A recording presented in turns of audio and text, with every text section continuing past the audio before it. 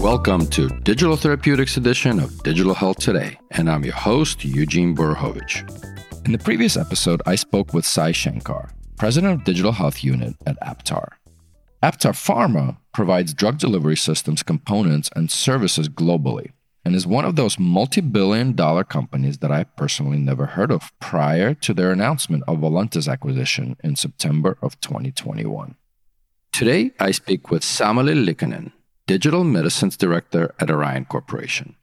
Orion Pharma is a globally operating Finnish pharmaceutical company with core therapy areas of neurological disorders, oncology, Finnish heritage, rare diseases, and respiratory diseases. And I actually love their tagline, a builder of well-being. But before we dive in, I met Samuli years ago at Frontiers Health Conference and got to know him and his work through my role as an advisor at Healthware Group. Orion is working with Healthware to bring to market a virtual reality pain management digital therapeutic. Samuli has a tremendous amount of energy, a keen eye on the future of DTX, and a really no BS attitude on getting stuff done. I hope you enjoy my conversation with Samuli. Samuli, welcome to the DTX podcast. You come into us from, I think, still considered the happiest country in the world, Finland. Welcome. Thanks, Eugene. The dimmest country in the world, Finland. Love it. Well, for our listeners, would love to get to know you. So tell us a little bit about yourself, and don't forget about one interesting fact about you as well. Oh, I've got plenty of interesting facts. My name is Samuli. I'm coming from the northern Finland, from Lapland originally. So I was born in the 70s, 3 kilometers away from the Santa Claus's home. And that's where I'm from. And I kind of been working in the pharmaceutical industry for more than 20 years. And for the more than 10 years, I've been working in customer-facing solutions as well. I work in a company called Orion Pharma, where I've been working as a chief digital officer. And in the late couple of years, I've been working as the head of the digital medicine, which is a really, really super interesting field. An interesting fact is not the one that I was born by the Santa Claus. I thought that was it. No. The interesting fact is that I play football, I box, I speak 6 languages, I play bass, and I play a Russian tuba as well. And I have a dog called Vladimir. That was like 14 different interesting facts, but we'll combine it into you living in a happy country doing happy things. That's the interesting fact. You mentioned Orion Pharma, and many listeners probably may or may not know about this. I think it's somewhere around 1 billion pharma company. Maybe tell a little bit about it and what the focus is there. We've got a long history, over 105 years. So it's incredibly long heritage from Finland.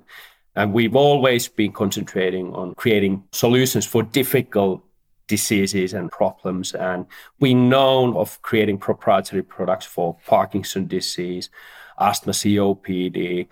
Recently, we are concentrating mainly on the oncology and pain.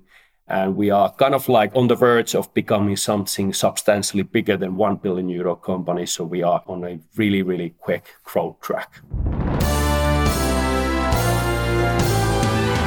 Well, that sound means it's time for a question from my clinical and commercial partner on this podcast, Chandana Fitzgerald, who is the Chief Medical Officer and General Manager of Health Excel, and as her friends call her, Dr. No Crack. Let's see what question Chandana has for our guest today. Hi, Sam. In all your experience in digital medicine, what have you come across that is the greatest misconception about digital medicine? And what do you think needs to be done about solving for it? Thanks, Chandana. It's a great question, but incredibly difficult to answer because there are a lot of answers that I could pick from. One of them is the definition of digital medicine. If I choose 100 people and ask what digital medicine is, I could get 100 different answers. So there's not a universal definition of what it means, and people are constantly misusing that. I think one of the answers how to solve the problem is to rely on instances like DTX Alliance, which is doing great work in advertising DTX and the kind of like making the regulatory and the operative framework more easy to all the participants to play with. I'm going to hop in here because what you just said around asking 100 people with 100 different questions, that's been my experience. And to me, the amazing part is digital transformation for the life sciences industry, quote unquote, has been here for roughly a decade. You can argue it's even longer. And even to this day, there are still executives asking, well, what does it mean for company X or my company or my department? And to me, the answer is actually pretty straightforward, but those questions still being asked. On that note, from the kind of the digital medicine as, let's call it a concept, and I would maybe broadly put it in Orion, the approach to this non-molecular innovation, let's call it that way. How did you guys get started as a team? How did you get the sponsorship for it? So take us through a little bit of the journey on this non-molecular innovation. Oh, I need a bottle of scotch to explain the whole story and all the difficulties in it. So it's really, really interesting background. It started back in the 2000, and I think it was 18. In the pain research, we were thinking about there's a huge opioid crisis that is emerging, especially in US, but it's now appearing in EU as well. And countries are accepting that there's a problem. The opioid treatment is not as it was defined to be in the beginning. And there's a huge unmet need with regards to the pain. It's a huge unmet need. And there are so little innovative solutions available or being developed in the world. And we were thinking, what we can do to contribute to the problem by Orion Pharma. And I do remember that originally there was an idea of which kind of like was originating from US Army Snow World solution that was used to treat the acute pain when they were replacing bands for the patient, really painful treatment. And it reported efficacy in helping alleviate the acute pain. And we were reading that article, that publication, and we were thinking, hey, maybe there's something else than just the small molecules or the other modalities to help the pain patients, because it's an incredibly difficult thing. And I do remember a meeting in London. We had our head of the pain research and pain development, myself. We had members from a huge game company. We had members from University of Bath, Imperial College. We had a couple of entrepreneur kind of experts, father and son of Thong, and then a couple of other experts. And we were thinking, hey, is there something that we might be able to do with the virtual reality and pain as well? Because it's difficult and really slow and expensive to create and try to solve the problem with the chemical entities alone. And we calculated that it might not actually be in 15 years. We might not need 500 to 1,000 million euros to develop. And we might be able to fail safer and quicker than with the traditional molecular products. And we decided, hey, let's give it a try. Let's try to ideate a potential solution that we start to research. We came back home. We obviously didn't get any permission from the headquarters. They laughed us off the stage and they're like, get out of here. It doesn't belong to a pharmaceutical company. We're not doing any games. But we were able to get funding from Finland, from NGOs, kind of like a system NGO. And we were able to do the quick research on what it might be. We discussed with patients. We discussed with clinicians. We discussed with key opinion leaders at the time with regards to the pain. And then we got together, found out what pain actually is all about, what kind of nuances the pain has, and figured out that, hey, actually, we're not concentrating on acute pain. There's a lot of things trying to be developed for the acute pain, also with the help of virtual reality. But let's try to sort out the more difficult objective, the chronic pain. And even while interviewing the patients, the people with the problem, we found out that it's not the same for each and everyone. So like for some people, it might mean cold. Cold induces the pain. Some people, it might be warm. So it's really complicated, and chronic pain is really complicated. And then there was a masterstroke. We decided that, hey, what about if we didn't try to treat the pain itself? Because chronic pain is not the acute pain. There's a misconception. A lot of people, also the medical people, assume that chronic pain is just long-lasting acute pain, which it isn't. So it's a completely different thing. So acute pain is a nociceptive reaction in your body, which creates a memory track in your brain. It kind of like burns a mark in the brain, which is then called as a chronic pain. And even if the cause of the acute pain gets rid of, but if it has been long-lasting enough, and if it has burned the mark in the brain, you still remain to be left with the chronic pain, which is kind of like a residual of evolution. which doesn't have any significance in your biology, but it's difficult to get rid of. We understood that, hey, to be able to treat the chronic pain patients, which means that pain long-lasting, longer than 3 months, we need to approach it completely differently. We need to approach the limbic system, the memory system, the emotional system in the brain to get rid of the chronic pain. And this is the kind of like masterstroke that we had. And then we started to do the research further and further. And we started our first clinical trial. So we seek the ethical committee approval. And it was a really remarkable clinical trial because it was a co-creation clinical trial together with patients, cohort after cohort, in a clinical setting. So we were trying newer and newer versions of the solution, trying different features and gimmicks of the solution together with the patients in a clinical settings. And while doing this, we were also able to collect one of the most important features of software as a medical device is the safety aspect. And that's the first clinical trial that we had. And once we were confident enough that, yeah, it makes sense, we seek additional funding. Before we get into kind of evidence generation and collection, to me, the interesting part of the genesis of this particular project, but also the efforts, were very much bottoms up, right? Because I always use the example of an Oreo cookie. You have the top down and then you have the bottom up. And that's when the gooey, mushy stuff happens, when there's support from both in the middle. But you discovered an opportunity. You basically went to get your own funding almost outside or to the side of the company and started pushing that up through that goo to the top. Yeah, even in between the lines from the management perspective. Yeah, exactly. We didn't kind of like get funds from the top management while doing in the early stages of this kind of development. Before we go further, some of the iterations, I'm always curious about this, right? I mean, virtual reality has shown outcomes across multitude of platforms, right? And again, I'm not going to go through naming a lot of them, but VR is still to a certain extent out of reach of many people. Did you choose that modality, or was it just the most effective because of the gaming and the neurological impacts of gaming through the VR? So just curious your thinking process on VR and accessibility there. I mean, the golden standard of treating a long-lasting chronic pain, which then eventually causes the kinesiophobia, which is the fear of movement, is the CBT.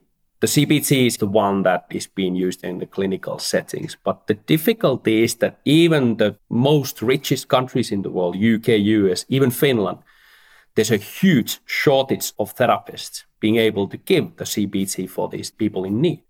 And what we wanted to do also was to reinvent the CBT to be able to be kind of like democratize the access to CBT, digitalize the access to CBT, and upscale the CBT resources in a completely different way than it has been before. And the first stage was to try to replace or complement the existing CBT capabilities and resources with virtual reality. But then what we understood, because virtual reality is, in a simple terms, it's able to hijack the limbic system. Your frontal cortex understands you are in the virtual reality, but deep inside here, your emotional system doesn't have a clue. And one can give it a try and exploit all the demonstrations in the virtual reality and try to, for instance, walk. I've done some of those with Petteri from Healthware, so it's fascinating, yeah. It's a bit scary, isn't it? Yeah, especially standing on the ledge, you know, the typical one. I mean, you think it's nothing, but it's pretty amazing. Yeah, indeed. I've seen people absolutely freak out when they are walking on the plank on a concrete floor and they fully understand where they are, but they absolutely freak out. So it really is able to hijack the emotional processor here. And now once we understood that it allows us to enable stuff that wouldn't be possible in the real world. It would also enable us to approach the CBT by using techniques and vehicles that wouldn't be possible in the real world.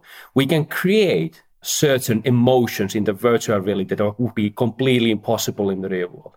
And by being able to create these emotions, induce the emotions, we can then retrain and reprogram the brain of a chronic pain patient. So it's an incredible platform that allows us to do things that wouldn't be just possible in the real world. So first we are trying to complement, upscale, And then eventually the long-term vision of this kind of treatment would obviously improve the CBT as it stands now, not to replace the therapist, but to kind of let their potential patient population benefit from this treatment modality. Since we're talking about it, I think most of the listeners have experienced VR. Never say that everybody has, but that's the assumption we're going to go with. Walk us through a little bit of what that experience of patient using this therapy that you guys developed. I mean, aside from putting on the VR set, what are you taken into inside that set? What's your experience like as a patient? Oh, nice one. First of all, it's a wireless device. You just put it on. It's easy to use. People from all the ages and background are able to use the device. You have the controllers here, and once you put it on, you start the treatment. It takes you to the home base, which is at the moment, it's a cozy cottage located by the lakeside. Mountains are close by. It's well-equipped cottage. That's always good. Yeah. I mean, upstairs, it's a romantic bed. Downstairs, you have sofa, you've got kitchen, you've got games you can do. And then you have your own pad there as well, which actually you can select and move to other worlds. So you have the home base, which is the beginning of all the treatments. And that's where the magic happens when it comes for the CBT treatment. You do have a semi-automized mentoring and intelligence called Sami. And Sami is helping you kind of like an avatar. Sami is she, and she is a semi-automized mentoring intelligence. And Sami is able to express emotions as well. She's got faces. She speaks to you. She communicates to you. And she helps you throughout the treatment. And you've got several worlds that you can then choose from. And while the 12-week program, at the moment it's 12-week treatment program, advances, you experience these worlds with various challenges and things that are helping you to get out of the chronic pain hell. We've been talking about healthcare experience, navigating systems is complex. And so with tools like this and therapies like this, hopefully it also alleviates mental stress on navigating once you determine that that's what you're trying to solve.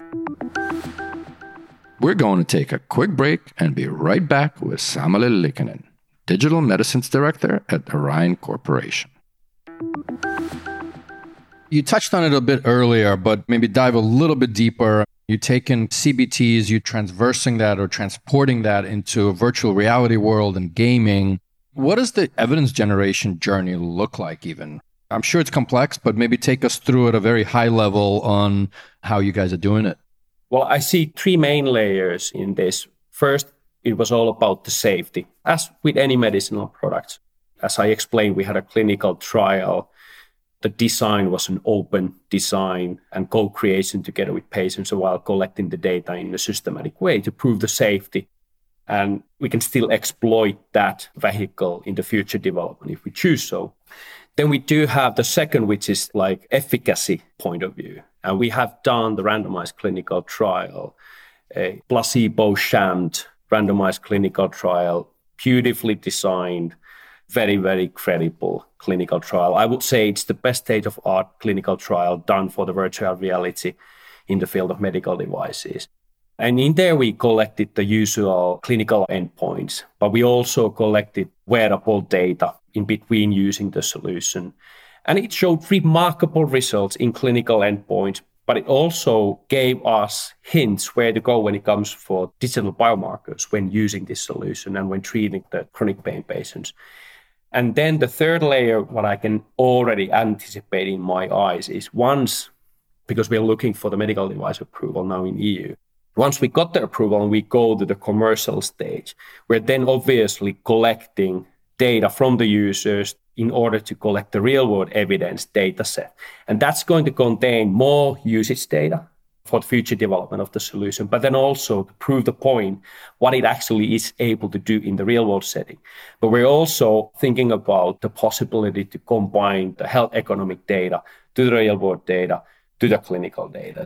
There are various stages here, but it's not as the pharmaceutical companies like to see clinical development tracks from the beginning to the end.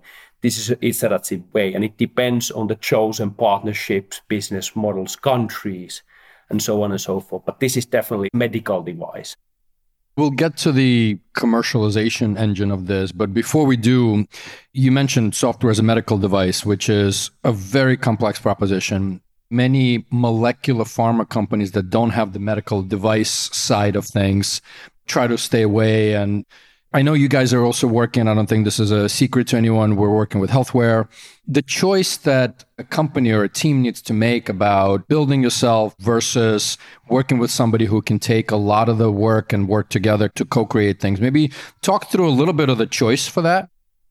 One of the most critical things behind the whole magic has been the triage of being able to combine domain field experts like CBT experts. I mean, we do have, for instance, the Professor Christopher Ecclestone from the University of Bath, who is the master of the psychology of pain. Absolutely best there is in the world.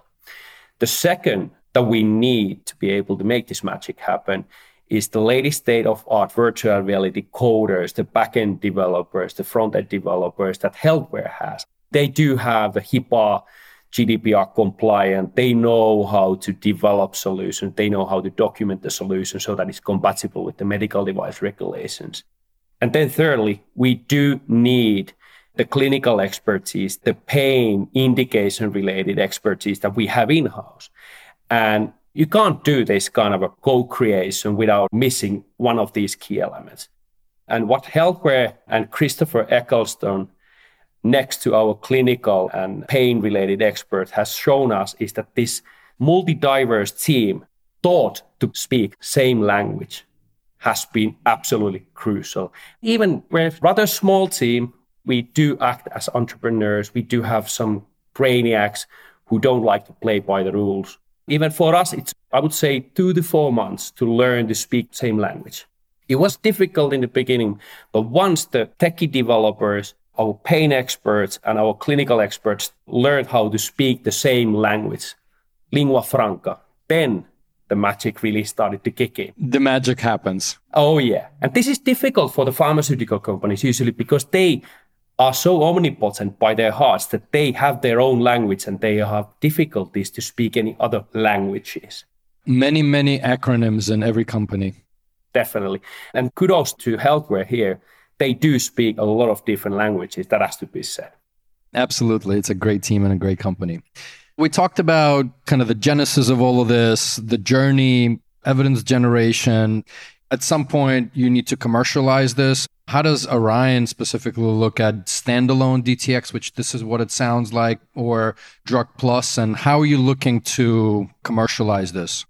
I mean, this could be either standalone as it has been developed to be feasible as a standalone. It could be explored in the future as Drug Plus next to a generic or new drug. So definitely there's an opportunity as well to combine a pharmaceutical ingredient to enhance the treatment. So you can definitely even enhance the ongoing message and reprogramming of the trade. But while I'm speaking, we are on top of thinking what would be the best way to commercialize this. We have so many different options available. I mean, we have to choose the right market to begin with, or we can choose several markets to begin with. But something which is really incredible in a solution like this, it's likely not going to be one solution fits all. In Germany, you can approach the DIGA, that's for sure. That's something in the future you can do in France. In UK, you need to approach the NHS trusts, and there are certain processes to go through. In US, do you choose direct-to-customer model first in California? Or would you like to go through the private insurance brokers who are trying to create better healthcare programs for their clients? So many different options available. What I can say, while thinking about different options from, is that we won't be choosing the traditional pharmaceutical commercialization process. It doesn't make any sense. As much as I love sales and marketing ability, they are definitely not fine-tuned to be compatible with the digital therapeutics commercialization. In the world, you have several examples of pharmaceutical companies trying to do this within their current modus operandi. It just doesn't work. Obviously, to your point, there's many channels, many countries, many systems. Sounds like you guys are in that assessment phase on kind of the go-to-market.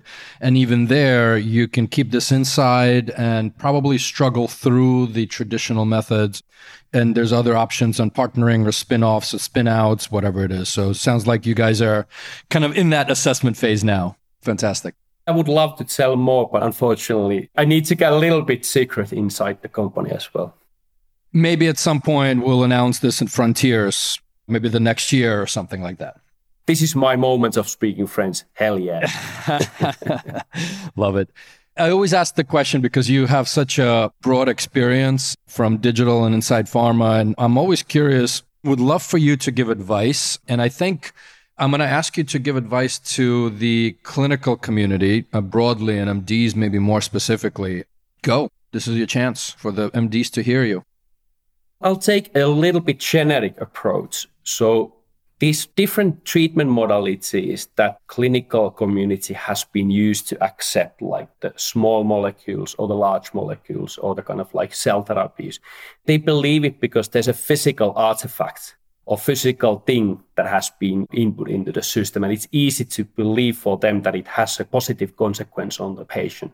Now, what I would like the clinical community to understand is that the digital intervention, even when it doesn't have a physical artifact that is being put in the system, does have credible, proven scientific efficacy in the biological system.